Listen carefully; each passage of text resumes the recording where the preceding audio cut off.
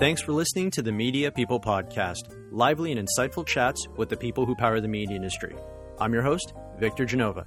For more episodes, you can go to soundcloud.com/mediapeoplepodcast, or you can subscribe on your favorite podcast service like Apple Podcasts or CastBox.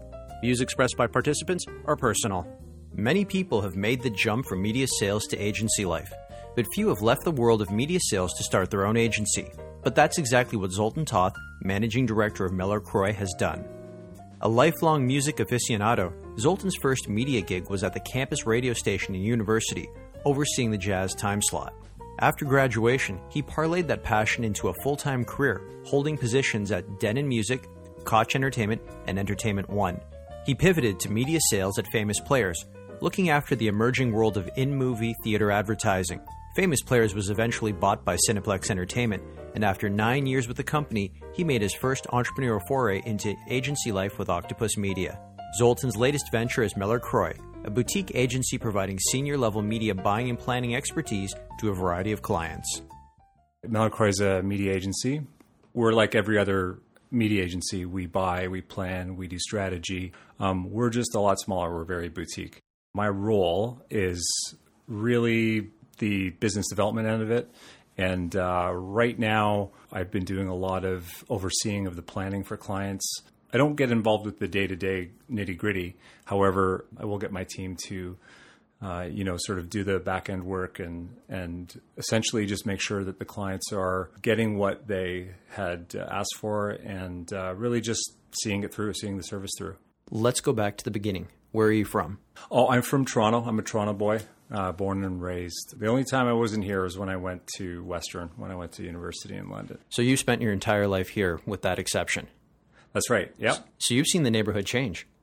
I have, yeah. I remember Queen Street. I'm not going to date myself here, but I remember Queen Street when it was literally 3 blocks or 2 if we were lucky back then. And it was just a bunch of thrift shops and vintage shops. And of course the Horseshoe was always there, but you see what a world stage city Toronto is with all the development. And you see it push out to the east and west ends, of course, the suburbs. The suburbs are now becoming part of this greater downtown. It was a big city back then, and it's a huge city now. So, did you have any interests or hobbies growing up? I was always into sports. That was always my big thing. You're a big hockey player, aren't you? I wouldn't say I'm a big hockey player, but I've played it since I was 5. That whole career basically ended me up in beer league. So, I mean, we have goals, right? But the cool thing is I actually play with my sons now in beer league while they're sort of transitioning out of minor league hockey. So it's a lot of fun when you get to play with your kids. Speaking of kids, you cite your parents as being your biggest influence. Why? They were immigrants from Europe, specifically Hungary, and they came during a time when there was turmoil and war in the 56 revolution. So my dad came in he came in 56 to Toronto, and then he went back like every other immigrant at the time. They would come here, establish themselves, not necessarily get citizenship, but they would buy some property, line some work up, save some money, and go back and get married. That was the way you did it. And that's what they did. So when they came back together as a married couple, they raised a family and they started their own businesses. So they were entrepreneurial then? Yes. What did they do? Like, what businesses did they own? So my dad had a landscape construction company, and he started that in the mid-60s, and he had it right up until he retired. He did everything from interlocking he had a whole team, and I actually worked for him in the summers. And then my mom was a daycare owner, so she had a bunch of daycares that she ran for about 35, 40 years. So yeah, it was really interesting to see them go through what I'm going through now, which is to run a business, not just a media agency, but you've got to deal with every aspect of the business when you own it. So back then I didn't truly appreciate what they were going through, and now I really do because I have to live it and breathe it like they did. But apart from your parents, you also cite your sister as having a pretty big impact on your life because you're a big music fan, and wasn't she the one that pointed you towards it or helped you discover that passion? She did, yeah. So she came home with all kinds of crazy vinyl, and I didn't know what it was. I was a kid. I was like 11, 12, 13, something like that. And she introduced me to punk rock, which, back in the early 80s. Like Sex Pistols we're talking about? Like Sid Vicious? Like England and then LA and New York and all the punk movements that were happening across the world. It was pretty exciting. It was kind of like somebody said it years ago about listening to The Damned, this band called The Damned from England. Listening to The Damned was kind of like going into a room and hearing glass break for 4 minutes. And that's, it was just like chaos, but it was controlled chaos, and it turned into a huge movement. So she was a huge influence, and we're still very close today. And so she was a huge influence. About punk rock music, was it just the music in general, or was like the rebellious nature of the lyrics and what it stood for that really pulled you in? Yeah, because a lot of people talk about how it was that it's like an attitude and it's a movement and it's more than just the music. But for me, it was really just the music. It was so outrageously different, and it was so raw and out there. Like it just, and then what it spawned was so many different movements within it, even today. So I was never really like a political, like anarchist or anything like that. That's just not who I am or ever was. But I just liked the sound. I liked the music, and it was so simple and kind of powerful. The only non-family member you cite as an influence is Neil Young. Why him? Well, I have a couple, actually. So Neil Young was, not just because he's Canadian. I mean, that helps. But he's always been innovative. And in the media world, it's always about what's new and what's different. Mm-hmm. And we know, and as Vic, on the sales side, it's always, how many times do you hear from a client that says, Vic, I want to do this that's never been done before? How many times does that happen in a week? Out of the box, media first, you know what it is. Yeah, I hear that all the time. Yeah, so when I sort of strip all that bigger theme down and think of him, he, from all the different bands he was in before he went on his own, and then when he was on his own, all the different things that he did folk records, he did country records, he did like a weird 80s, almost like a synthesized record. Like he went all over the place. He did a rockabilly record, he did a punk record, he did like, you name it. He's done it all. So all that to say, he's just tried everything. He's never been afraid to discover within himself what was possible. So I just always thought of him when you make the leap from working for a company for so long to going out on your own, there's days where you're like, I can't think of anything that's really new and exciting.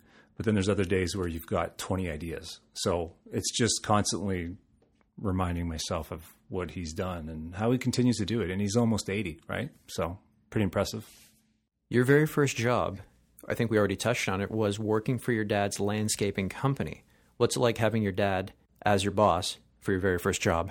That's a good question, because he's your dad and you have to work for him. I think it's an adjustment, because like any employer, if they ask you to do something, you're employed by them, you have to do it. That's just the way it works. So that took some time. I was young too, but I learned pretty quickly that, he was in charge and I had to do what he said. So years of backbreaking work is what entailed after that. But no, it was all positive. There was definitely an adjustment when you're working with family, During this time, though, you packed your bags and you moved to London, Ontario to go to the University of Western Ontario. You already touched on that was the only time moving away from Toronto. London is significantly smaller than Toronto, but I wouldn't say it's a small town. Was there a bit of culture shock when you landed there? A little bit, actually, because the downtown core is about 10 blocks. And, of course, Toronto's blocks are just endless. It just keeps going. Yeah, it's not quite like New York, but it's considerably bigger.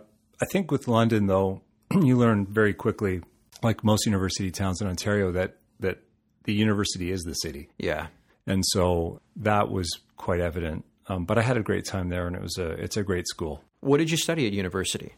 I did a sort of combined poli-sci economics degree.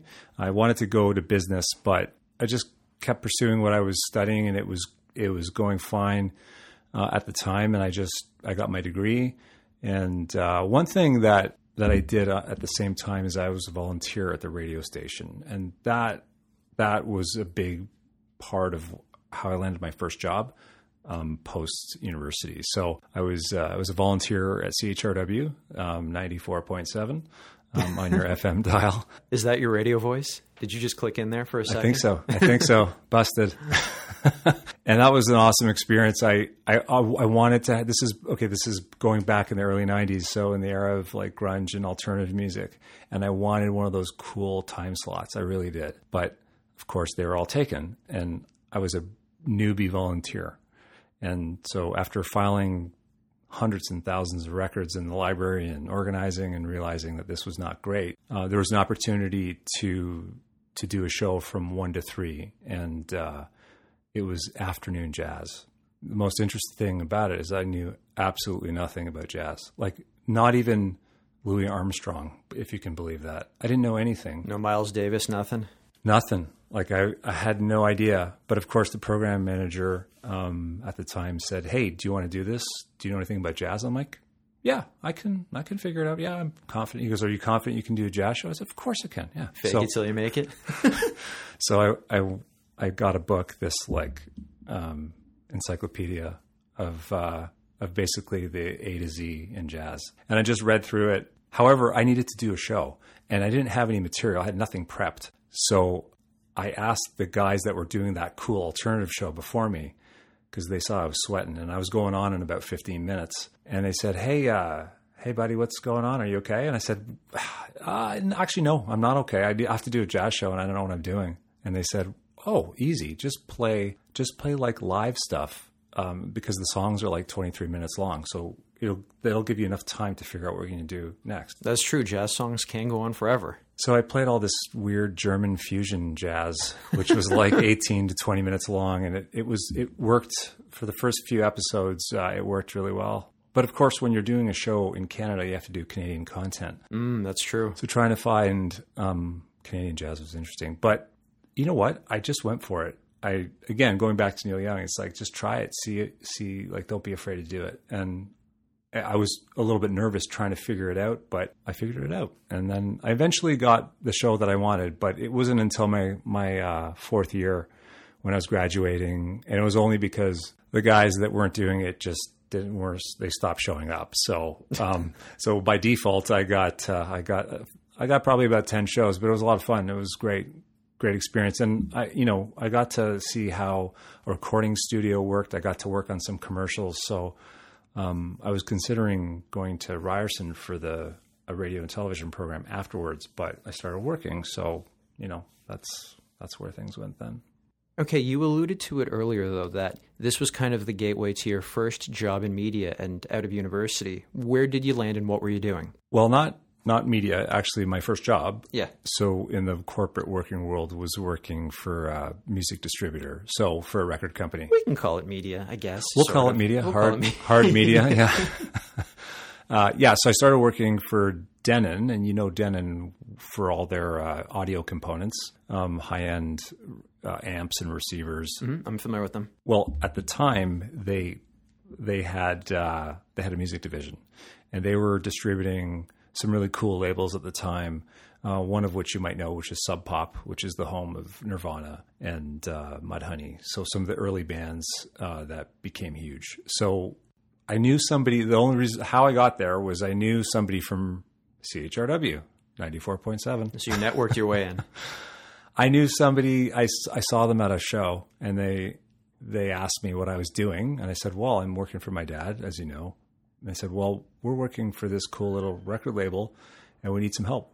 So I said, okay, well, they said, come on in and meet the manager. So I did. And they said, we could only keep you on for a month. And this is during a recession. So it was tough to even. Oh, geez. We're talking what, like 93-ish, 92? 93. Yeah. So it was tough to get a job anywhere. I was lucky just to be working for my dad. I never thought about that there is a graduating cohort of students who get caught up in a recession. It's timing, and you're either lucky or not. So they said, we can keep you for a month, but after that, we're not sure. Well, that turned into a year, and then I was there for about 3 years. And then from there, and I learned a ton. It was great. So were you selling music to retail locations then?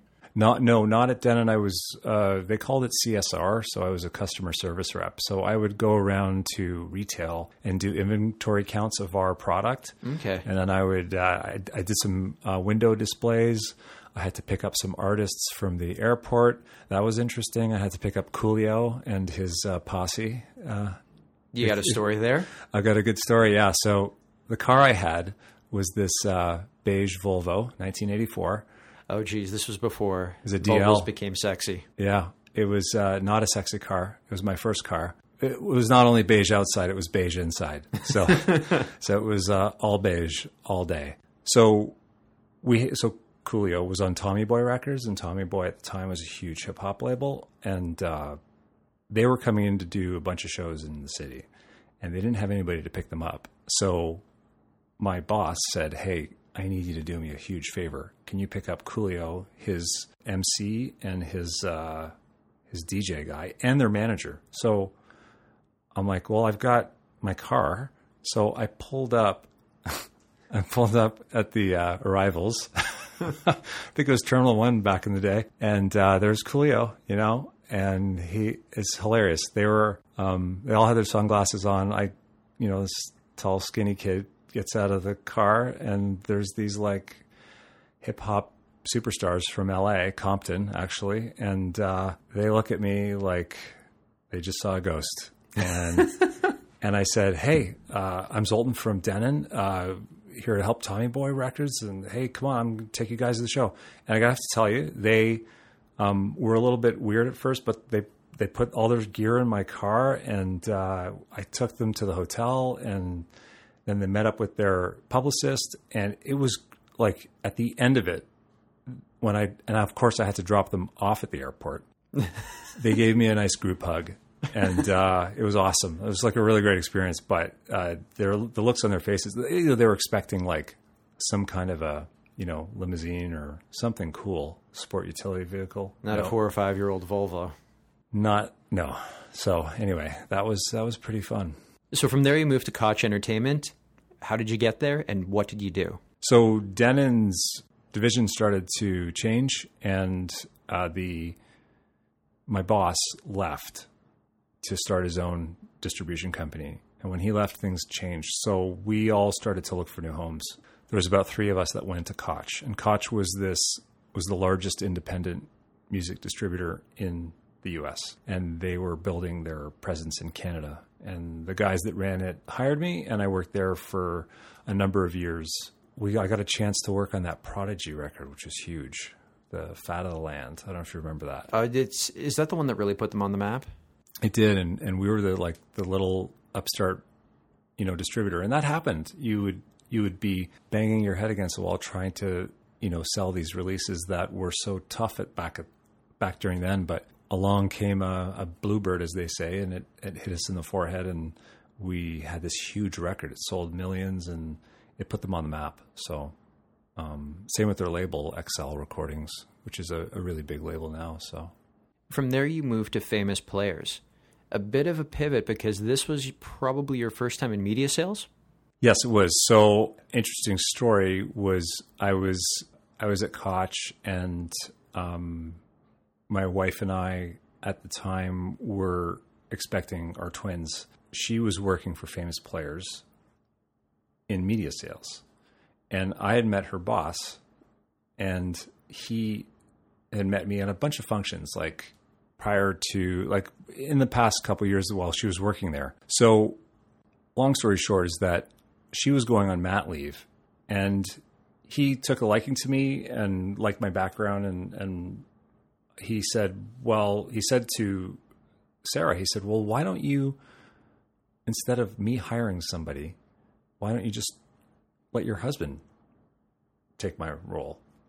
And I thought, no, that's where my pride came in. No, I don't need to take your job. It's fine. And then we did the numbers, and I said, well, I'll do it for a year while you come back. So I took that role as an account manager at Famous Players Media for a year, and I had such a good year that we both decided that I should just keep going. So that lasted for about 9 years. At what point did Cineplex come in and buy Famous Players? It was 2005. 2005. So you'd been with Famous Players for what, 4 to 5 years or so? And then Cineplex came in and things changed from there? Famous Players Media, yeah, it was on the selling. Viacom was selling off Famous Players. They were selling off a lot of things. They sold off Canada's Wonderland. They sold off a lot of properties, and Famous Players was one of them. So Cineplex came in and bought them. You know, the number one reason they bought the exhibitor was because of the media division. And I'm not patting our own backs here, but we had such a great sales force at the time. We were doing so well that just the business, the media business of Famous Players was so massive that automatically it injected a huge opportunity for Cineplex when they bought Famous Players. So that was in 2005, and things changed pretty quickly. Cineplex, very corporate, public company. You know, the reporting, the quarterly reporting, everything changed, and that was a huge adjustment because we were when we started at Famous Players Media, I think it was, the division was so tiny, and this is back when they still had the carousel slides. I don't know if you remember that. I remember the carousel slides, yeah. Yeah, it was like those old Kodak projectors that, It was kind of the precursor to the pre-movie show that they've got now. That's right. It's just slides, no motion. That's right. And the great thing about that acquisition was that along with it came a ton of resources and a really great opportunity for the new company to advance and evolve in the media world. And with that came, the full motion, the 35 millimeter was then replaced by projection, and Cineplex.com happened, and then their mobile app. Everything's all digital now, and they are a powerhouse in terms, they're really the only one-stop for in-theater advertising. But it was great. It was I learned so much about media, about business, about agencies, clients, everything. It was a really great experience. It really sort of put me where I am now. You started as an account manager and moved up to director. You said in both roles you had to sell, but what was the difference between doing the AM role and the director role? The account manager role was more just a day-to-day. You've got a territory and you work it and you try to get as much revenue as you can out of it. With the director, typically in most sales organizations, a director would mean you have a team under you, and then you've got quotas and you have to, hit your numbers accordingly. However, when we were back then, there wasn't much difference other than some corporate accounts. With the director responsibility, I was working on Scotiabank, Labatt, Coca-Cola, and these were big corporate accounts because Coke was pouring in the theaters. Scotiabank was the sponsorship partner. Obviously, they named theaters after Scotiabank. The Scene program happened.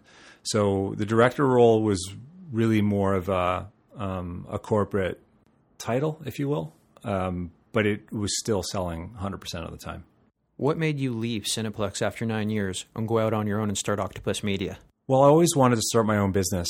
And, the timing was right. I was at a certain age, and I thought if I was going to do it, I should do it now and not when I'm older. And so I had an opportunity to start an agency, and I went for it. So it was pretty quickly after I left. It was about 3 months after. I started Octopus Media with a business partner, and we had that for 4 years until I went off again and rebranded to Mel Croix. Did you see a gap in media buying and planning that you thought you could personally fill? I did. I thought, I have so much respect for the big agencies and what they do, for the amount of people they employ and for the large accounts that they manage. But I did see that there was a tendency of high turnover. You definitely had a lot of high turnover at agencies. Lots of high turnover. We all get it. Like, we're young people at some point in time trying to make an impression in this business. And so you work at one agency and then you get offered a little bit more at another and you just keep moving. So I thought for the clients, that could be a tough situation to be in most of the time. So why not have seasoned professionals that could always be there. And that could offer, that could make quick decisions based on experience and not have that high turnover and provide good service.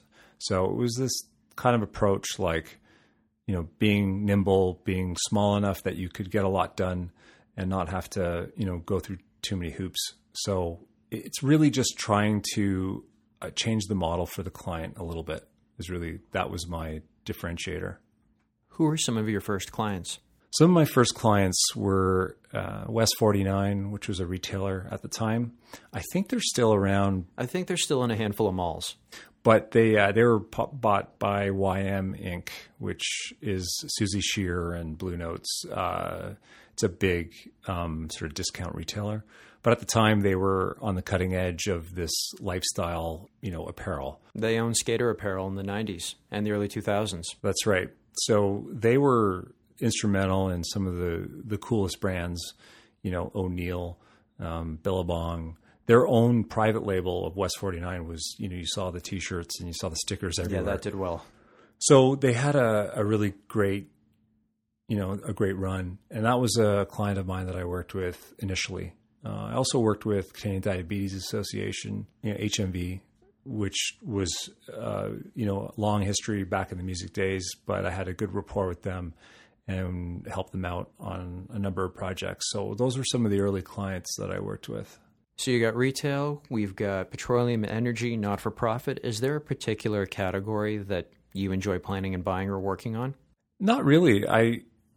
What I've learned is that every client has they've got a business problem, or they need to solve an issue with their marketing dollars. And so how can we help them? Whether it's retail or not-for-profit or a B2B. I've been doing a lot of B2B lately with my existing agency, and it's been great work. I really enjoy. I've always been in the consumer side, even with in theater. It was always B2C, but working on some B2B has been great. So yeah, to answer your question, Vic, it's not. I don't really have a preference as long as we can help them with the end result. Is there a particular campaign you're proud of? Yeah, we worked on this Take the Test with Canadian Diabetes, and really it was to create awareness of type 2 diabetes, and it was like a risk. Are you at risk? And it literally did take 2 minutes, which is why they called Take 2 Minutes to do this. It was really not really an app, but it was a web-based browser that was really easy to use, and you could just fill it out. And we applied a lot of digital media to it, and so taking the test was considered as a conversion or an acquisition, if you will.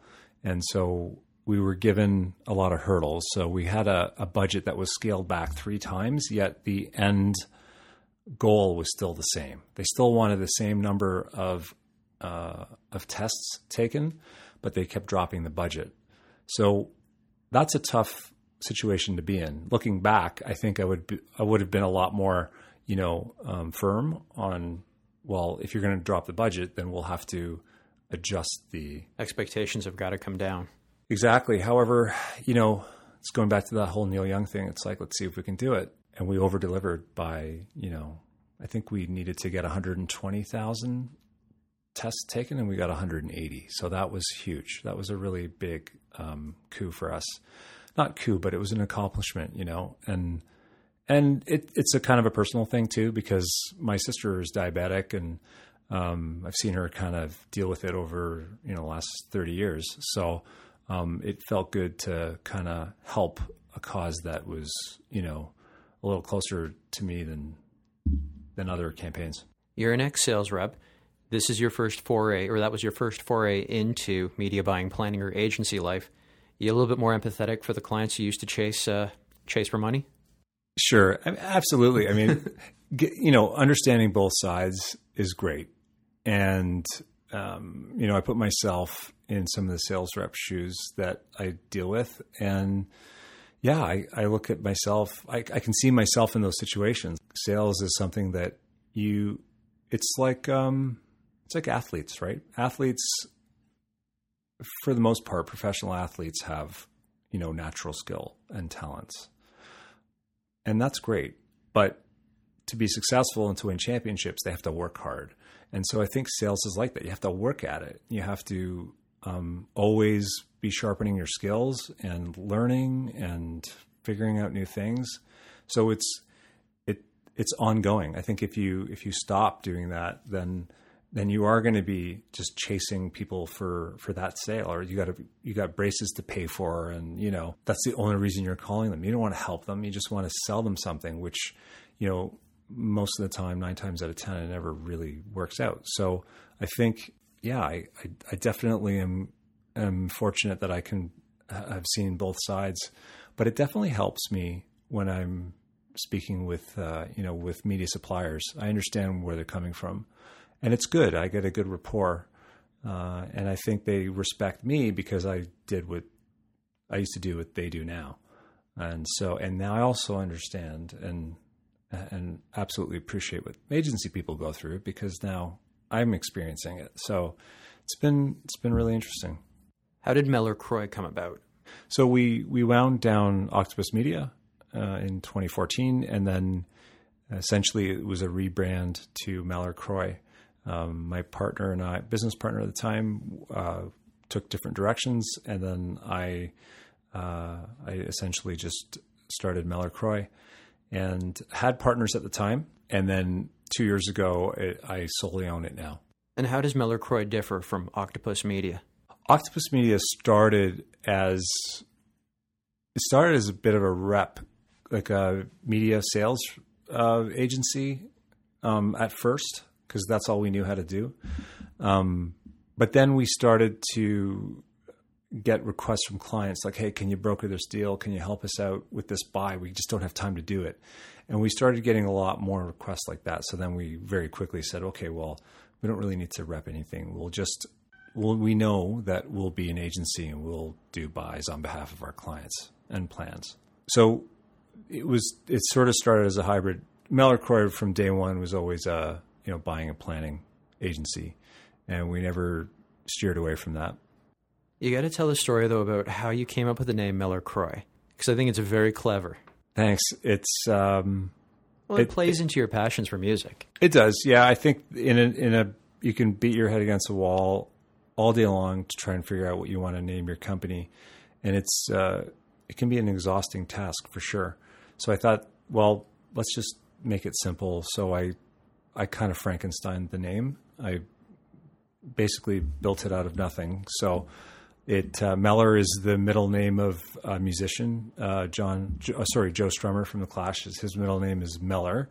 And then there's a little town north of London called Croydon. So I just took Mellor and Croydon and I chopped off the D-O-N, and there you have Mellor-Croy. Why Croydon, though? Of all the places you could have picked, why does that one stand out for you? Well, because another member in the band is from Croydon. Okay. So I did some kind of... So it all comes back to The Clash. Yeah, it does, pretty much. Yeah, I could have just said that. Okay, a couple of rapid-fire questions for you. Your favorite song? So that's like an impossible question for somebody who's a music fan, but I have to say it's Kick Out the Jams by the MC5. It's just an absolute like barn burner of a song. I don't know if you've ever heard it, but I can't say that I have. But maybe after today's pod, you can go and check it out. It's a live recording, but it's such a powerful. It is pretty political, the nature of the song. Again, it's not anything to do with my stances, but I just love the sheer power of the song.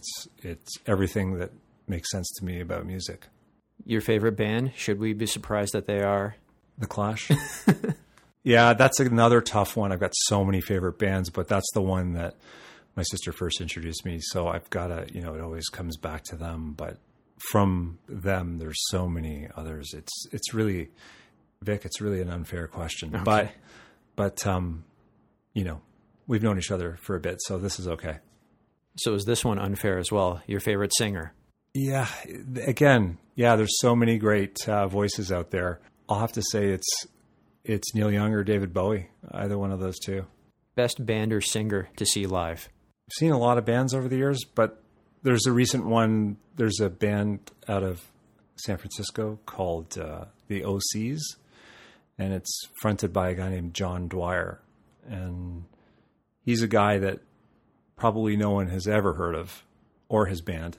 However, they've been around for probably 25 years. And if you ever see them live, he's actually his own roadie. So he tunes all his own instruments. Wow, okay. He's an absolute perfectionist when it comes to this, but they're just unbridled. Like, they come out and they blow your head off on stage. They're really, really great. I think they're one of the best live bands I've ever seen. Favorite movie? Favorite movie? It's another tough one. Yeah, I worked so long in the movie business, but I don't know. I gotta say, and this may sound pretentious. I might get ripped on later, but I did like Robert Altman films, and Nashville I thought was such a strange, crazy, one of the longest films I've ever seen. But after watching it a few times, I really understood what was going on, and I just liked his style of filmmaking. If you could go back in time and give your younger self advice, what would you say? Bit of a cheeky answer here, but I would say buy more tech stocks. I'm with you on that. Yeah, right? I don't think I need to say any more than that. Tech stocks or fake meat stocks. There you go. My signature closing question: if you weren't in media, what would you be doing and why? I'd probably still be in sales, to be honest with you. I think because I really enjoyed it and I was pretty good at it. I think I'm still doing it. You know, you're still selling the clients, selling them on ideas and concepts and campaigns, right? So always be selling. Yeah, pretty much. No steak knives yet, but I definitely would still be doing that for sure. Zoltan, thanks so much. This has been great. I really appreciate it. Thanks, Vic. That's it for today's show. For more episodes, you can go to soundcloud.com/mediapeoplepodcast or subscribe on your favorite podcast service like Apple Podcasts or CastBox. And don't forget to follow me on Instagram @VicGenova.